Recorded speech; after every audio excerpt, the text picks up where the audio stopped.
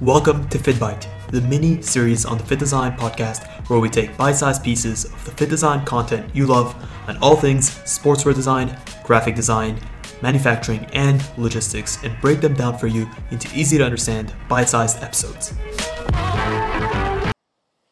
What's up, design family, and welcome back to another episode of Fit Design TV. So glad to have you guys back on the channel. On today's episode, we'll be looking at my top 5 crucial lessons that we can learn from the slow and steady rise of Nike sportswear. Anyone who's ever heard of sportswear or has heard of any sort of fashion brand knows the name Nike. But what you may or may not know is that the rise of Nike was not a meteoric one, where in this day and age, we're used to fast, we're used to immediate returns. The story of Nike is actually a very slow and steady one. And actually, the company started in a much different form than the company we know and love today. So, as a fashion brand looking to start off, what can you learn from Nike? Well, on this episode, I'll be giving you guys my insights as a sportswear designer and as someone who's worked with thousands of brands in terms of what I think are the key takeaways. And a lot of these takeaways will be taken from Phil Knight, who is the founder or the co-founder of Nike's biography, Shoe Dog, which is a phenomenal read that I highly recommend you guys check out. So if you guys are interested to see what you can learn from Nike, tune into this episode. You guys are in for a good one. Number one is that big businesses at the time were extremely fragile. Though on the outside, they may not have seemed like it. They were actually a lot more fragile than they gave off the impression to be. And what this did was it presented a great opportunity for a small brand like Nike to come into the market and carve out a strong niche for itself.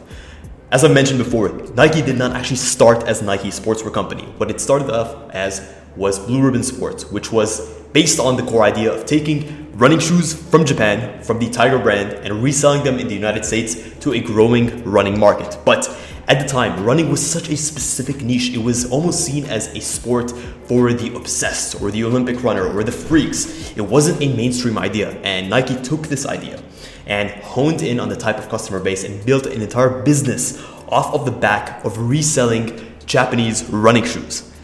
By executing it correctly, what they did was they carved out a niche for themselves and they were able to penetrate the market in an untapped location. This gave them the ability and sort of the momentum that they needed to push forward. So what did we learn from this? Number one, no matter how saturated the market is, if you find the right angle, you can always penetrate and actually build a name for yourself. Also, a starting point is a starting point. It doesn't mean that the company you are today is going to be the company you are in 10 or 15 years. It's always important to build off of the backs of your wins. It's important to build off of your momentum. If you remain the same company you are today, I promise you, you will die out. The business and the world is ever changing, and we must be attuned to these changes and consistently update and evolve with the times. Number two, the line between success and failure is extremely fine, and you need luck along the way. Yes, it's important to work hard. It's important to be determined. It's important to be technically gifted. It's important to build the right team. These are things that are essential, and without them, you have no chance of succeeding. But luck, or dharma, or jananya, or Tao, or whatever it is, actually has a key role to play in the success of your business. And you should always look at every single positive thing that happens to you with a sense of gratitude. It's extremely important to know that there are things you control in life and there are things that you do not control.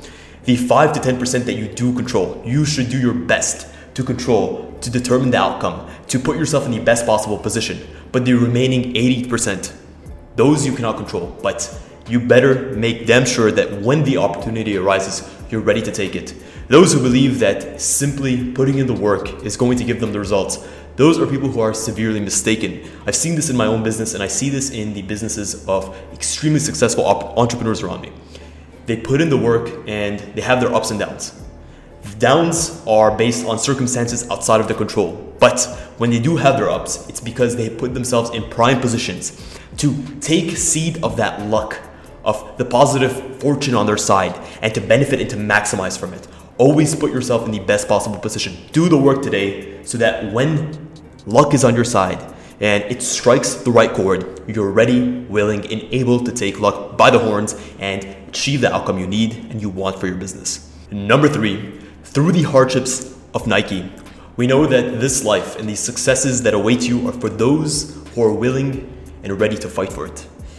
This is so simple, but in reality and in execution, it can be so difficult. Nike itself was on the verge of bankruptcy multiple times during its rise. Actually, for the majority of the time before they went public in 1980, they were actually cash strapped. They were living from month to month, literally drawing on a zero balance, paying suppliers, taking out loans from creditors in order to pay off their suppliers. They kept reinvesting every single dollar that they had for the first 25 years of the company back into the business to fuel the growth. What does this mean? Well, can you imagine this? Can you imagine running a successful company that is generating tens of millions of dollars a year, yet your bank balance is still zero or close to zero every single month? This is someone who has the belief, the tremendous belief in self, who has the idea that no matter what, I need to keep pushing, I need to keep growing, I need to keep reinvesting. Not only that, the initial company that Nike started off their business with, so Tiger Sports Company, which is a Japanese-based running brand, this is the sole brand that they actually started importing from for the first 10 years of their business, taking in these shoes and generating an entire business off the back of reselling Tiger shoes. And actually, Nike as a brand, or Blue Ribbon Sports as a brand, was and is the reason that we know Tiger and Onitsuka as a company today. They're the people who brought it in from Japan and actually distributed it. And despite all of that, they ended up being sued by the very company that they helped build and bring to the United States. And they moved forward from that. They were actually also sued by their own government using a sort of tax fraud loophole, which was used by their competitors to actually try to put them out of business. Companies like Nike or companies like Adidas, Puma actually lobbied the US government to trigger in a tax law that issued tens of millions of dollars worth of pre-owed or back paid taxes all in one go to try to put Nike out of business. And despite all of this, they pushed through and they made sure that no matter what the challenge was, they're able to overcome it and push past it.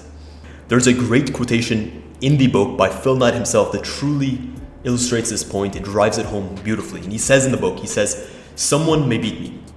Some banker, creditor, or competitor may stop me. But I swear to God, they will have to bleed in order to get me to stop." And just to put that into the mindset, this is someone who's been through the trials and tribulations of truly trying to build something phenomenal. Anyone who's trying to build something bigger than themselves understands that there will be resistance. If you want to create something that is unique, special, something that no one else has created before, well, you have to go to places that others are unwilling and unable to go to. Yes, this is a challenge, and yes, it may be difficult, but it is one of the greatest challenges and the greatest push-throughs that you'll ever put yourself through. Number 4, we learn that money always comes secondary in any business venture. It's not about the profit, it's about the journey. Look at money as a store of value. And I've recounted multiple times in this episode that for the majority of its life before going public, Nike was almost cash deficit. They're always pushing themselves to their limit. They're pushing their bank balance, always consistently reinvesting everything back into product, into stock, into their R&D, into actually building the business, because they understood fundamentally that money is a means to an end. But without that end in mind, without the motivation, without the purpose there, well, the means is purposeless. Never put money as your primary goal. Yes, it is important to generate a profit. You need it as a fuel for your business. And there's a beautiful story in the book that recounts of Phil Knight when him and his partners are actually looking at the concept of IPOing, which means issuing shares of the company to the public. For a successful company, this can generate tens of millions of dollars worth of immediate cash on hand, and it can actually make the founders go from being nobodies to millionaires overnight. And that's what it did for Nike. But when he recounts this story, he almost looks back at it with a sense of uncertainty. He looks at it with a sense of, is this something that I truly want? And really here, the motivation is not the money. He looks at the IPO as a loss of control, as a bringing in of the stranger, of the foreigner into a company that he's built from scratch. And this really gives us an insight into understanding that money is not the motivation. What it is about building a concept, building a vision, building a brand that is able to achieve and build a community around it. And that's a beautiful thought when you think about it. You understand that money is necessary, but it should never be crucial. And that distinction is very important. You should not have every single motivation dictated by the purpose and the financial gain, but you need financial gain in order to dictate your purpose. Number 5 is that purpose does not come on the first day. It's built over time. So many entrepreneurs, so many business owners go into business thinking that they have to have an ironclad purpose from day one, and that's simply not the case.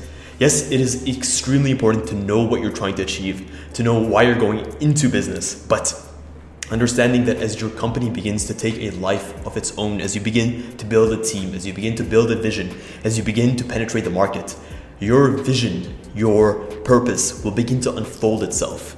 The company you are today is not the company you are tomorrow. The company you were yesterday is not the company you're going to be in 10 years. I will consistently say this because life is always changing. There's nothing that stays the same. People come, people go. Things change. Markets are in turmoil. Markets are in flourishing states. But you stay consistent in your approach. And as things open up in front of you, this is where your purpose begins to take shape. There's a beautiful conversation in the book between Bill Bowerman and Phil Knight. Bill Bowerman was basically a co-founder of Nike, and in this conversation, they're expressing to one another that the idea that they're going after is something that they feel is going to be life-changing. They don't quite know it yet, but what they're doing at that stage is actually creating the entire sportswear and running shoe market from scratch by issuing these initial designs of the Air Max, of the running shoe, of all of these iconic classics that we know today that have carved out the entire market. They are beginning to carve out their purpose without knowing it. It's not that Nike went into their business or as Blue Ribbon Sports knowing that this is what they wanted to achieve. That purpose unfolded over time as the business world brought them and took them. As the road winded up and down, left and right, and as every obstacle that was faced was overcome, that purpose began to open up bit by bit. It's almost like seeing through fog. When you're looking from afar, you can't see anything. All you can see is the fog. But as you begin to move through the fog, the object in the distance becomes ever more clear. Most people are unwilling to move through the fog. They let the fog haze them. They let the fog throw them off track. But if you keep steadfast and you keep moving forward in the right direction, eventually your purpose will align itself to you. And eventually you'll be able to see it crystal clear and as clear as day. Well guys, that is it. That is a wrap on this episode. That's been my top 5 key crucial lessons that we can learn from Nike. Specifically, these lessons were taken from Phil Knight's biography, Shoe Dog, that I highly recommend you guys check out. To recap quickly, we looked at the 5 key lessons, and number 1 was that big businesses at the time were small or were large, but were also fragile at the same time. Just because there is a tremendous amount of competition and there are Goliaths in the space does not mean that you can or you should count yourself out. 2, the line between success and failure is extremely fine. You need to have the work ethic, but also you need to have luck on your side. Whether you like to believe it or not, there are things that are out of your control that you need to have go your way, but it doesn't mean to stand around waiting for them to happen. 3, this life and the successes that are available to you are for those who are willing to fight for it. 4, money should always be secondary. The motivation for money and capitalistic gain should always be secondary in the pursuit of what you want. Money is a store of value, and money is the ability to maneuver and to deploy your vision and your passion in a business. Number 5 is that purpose does not come on the first day. It is revealed over time. Guys, hopefully you enjoyed this episode, and I'd like to bring this to your attention. If you guys are looking for a one-on-one consultation with me, if you guys are looking to discuss your own business, you're looking to build your own fashion brand, you're interested in how to build your own design, your collection, how to source manufacturers, how to market, or how to just build a solid and ironclad business plan, well, check the link in the description. I hold personalized and private one-on-one consultation calls every single week with very limited slots. So if you're interested, check the link in the description and we can hop on that call immediately. Guys, thank you so much for tuning in to this episode of Fit Design TV. Until next week's episode, stay awesome. We hope you enjoyed this episode of FittBite. If you did, please consider leaving a review below. It really does help us out. Let us know what episodes you want to see next, and until next time, stay awesome.